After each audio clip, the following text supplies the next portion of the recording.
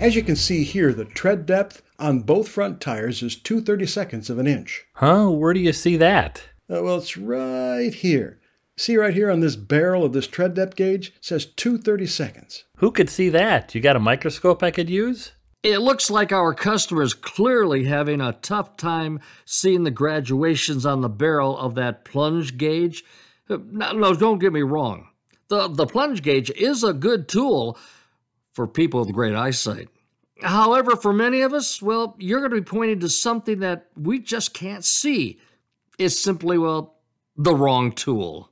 As you can see on this digital readout, the tread depth on both front tires is 2/32 of an inch. Yeah, I see. You'll also notice there's a red line under the readout. What's that about? Well, that color corresponds to this one on our inspection form. At 2/32 of an inch, your tire tread is worn out. You can see here that, we're at discard thickness. I was afraid of that. Not good news by any means.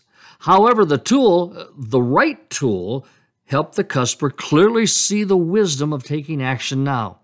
So, making good use of the tools that you have to communicate the condition of vehicle systems and parts is really important. And also, just as important, is to involve your customer in the process.